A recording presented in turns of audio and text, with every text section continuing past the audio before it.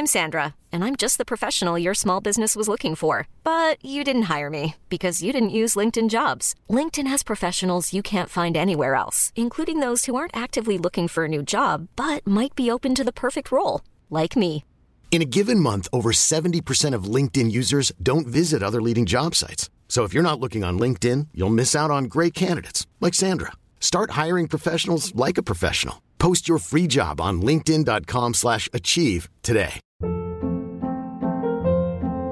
Hold up. What was that? Boring. No flavor. That was as bad as those leftovers you ate all week. Keke Palmer here, and it's time to say hello to something fresh and guilt-free. Hello Fresh. Jazz up dinner with pecan-crusted chicken or garlic butter shrimp scampi. Now that's music to my mouth. Hello Fresh. Let's get this dinner party started. Discover all the delicious possibilities at hellofresh.com.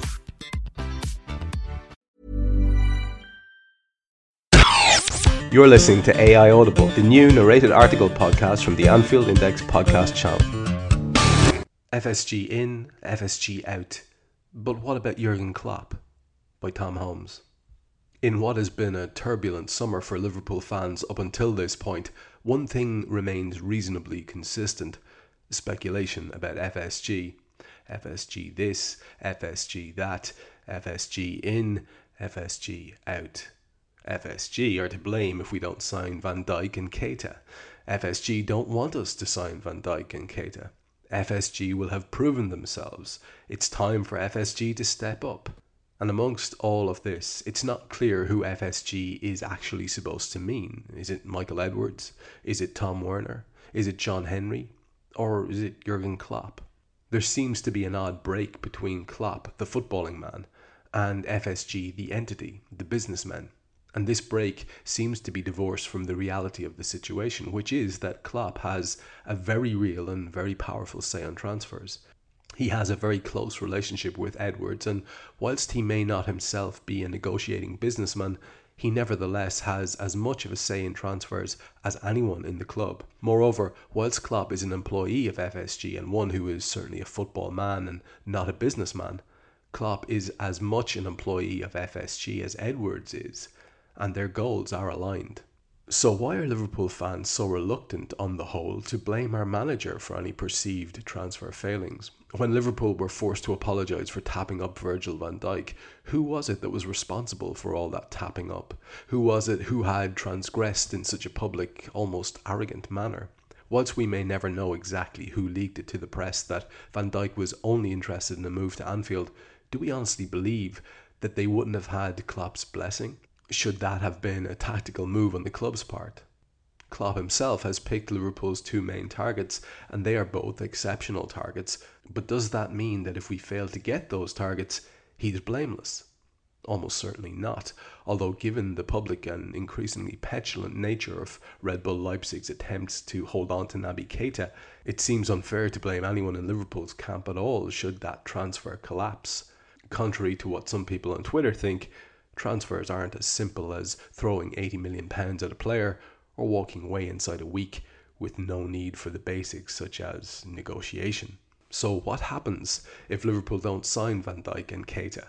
Well then, what happens after that will well and truly be on Jurgen Klopp's shoulders. Whether or not Klopp has alternatives to these players lined up remains to be seen, but there are plenty of rumblings to suggest that he does not. If Liverpool begin the season and end the transfer window with Dejan Lovren still at the heart of our defence, then that will be on Klopp, and Klopp alone. Klopp has made the decision to go in for Van Dijk. Klopp has tapped up Van Dijk, and if we cannot secure Van Dijk's services as a result, then it is up to Klopp to find a replacement. Klopp has stated that he has the final word on transfers, so why are we so quick to absolve him of any blame where transfers are concerned? Some will argue that he is lying to protect FSG. Others will say that FSG aren't trying hard enough, and of course, there is a fair point to be made that it's simply not good enough if Klopp names two big targets, has FSG's backing, and yet the club failed to get either target. None of this is attempting to absolve FSG of any blame. The Van Dijk apology is a mess that Edwards and his team need to take at least partial responsibility for. If the Keita deal also collapses, then Liverpool have spent a lot of time and effort investing in a player that it's always been reported wasn't for sale. But our manager picks the targets. He must have contingency targets. He must take responsibility for his role in the tapping up scandal. And ultimately, it is Jurgen Klopp who has to bear the brunt of the impact that the decisions this summer will have. He is the one who needs this squad to come together. This is Klopp's second full season as Liverpool manager, and he needs to start delivering. Personally, I have every confidence that Liverpool will get at least one big deal over the line this summer, and that there will be absolutely no need to castigate FSG, Edwards or Klopp. But the point that's worth bearing in mind is that if things do go wrong, people will be quick to point the finger at FSG. Will they be so quick to point the finger at Jurgen Klopp? I like these kind of pieces because the opinion being put forward is so forthright and likely to rattle a number of cages, no doubt, because there are places in it where Tom is quite not scathing but very frank about the responsibility that Jurgen Klopp bears for whatever the state of Liverpool's squad is at the end of the summer. And I think it's a fair point. We do, we were speaking about on a pod I did recently, deify our managers and elevate them to a standard and a status sort of sometimes beyond criticism. Well, some of our managers we do that for, and Jurgen Klopp is certainly in that sort of God help us Messiah category who can possibly do no wrong in some people's eyes. But again, the whole point here isn't about blame, and what's sort of hidden in there in between the lines in Tom's piece is that nobody knows anything. Nobody knows anything, and we don't know what, as Tom calls them, the contingency plans are. We don't know who they are. We assume that they're there. You would have to believe that they are there. I think the fact that the last transfer window went by so quietly is the only thing that's keeping people so nervous, because why else would you think that there wouldn't be someone to back up the main targets, and that those deals are sort of halfway there just in case? I mean, that is the only thing that makes sense to me. Anything else seems completely illogical, and I would like to think that logic is sort of present somewhere when you consider the caliber of the man at the heart of it all, which is Jurgen Klopp. So he has my faith. It's not kind of blind loyalist faith, but it is absolute nonetheless, because of what he's done in the past and because of what he's done at the club so far, which I think has been underrated by some. It was a culture change that needed to happen, and I think he's instigating that process. So fingers crossed that, like Tom says at the end, there won't be any finger pointing needing to be done. Thank you for listening to AI Audible. You can read this episode's article along with many others on AnfieldIndex.com. You can download our AI channel app on iOS and Android. And you can find all our AI Audible episodes on Twitter at AI Audible and on AnfieldIndex.com.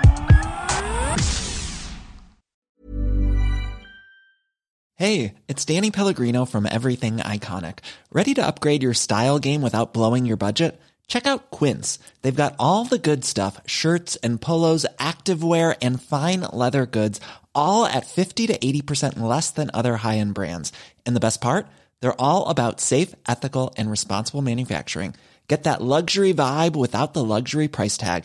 Hit up quince.com/upgrade for free shipping and 365-day returns on your next order. That's quince.com/upgrade.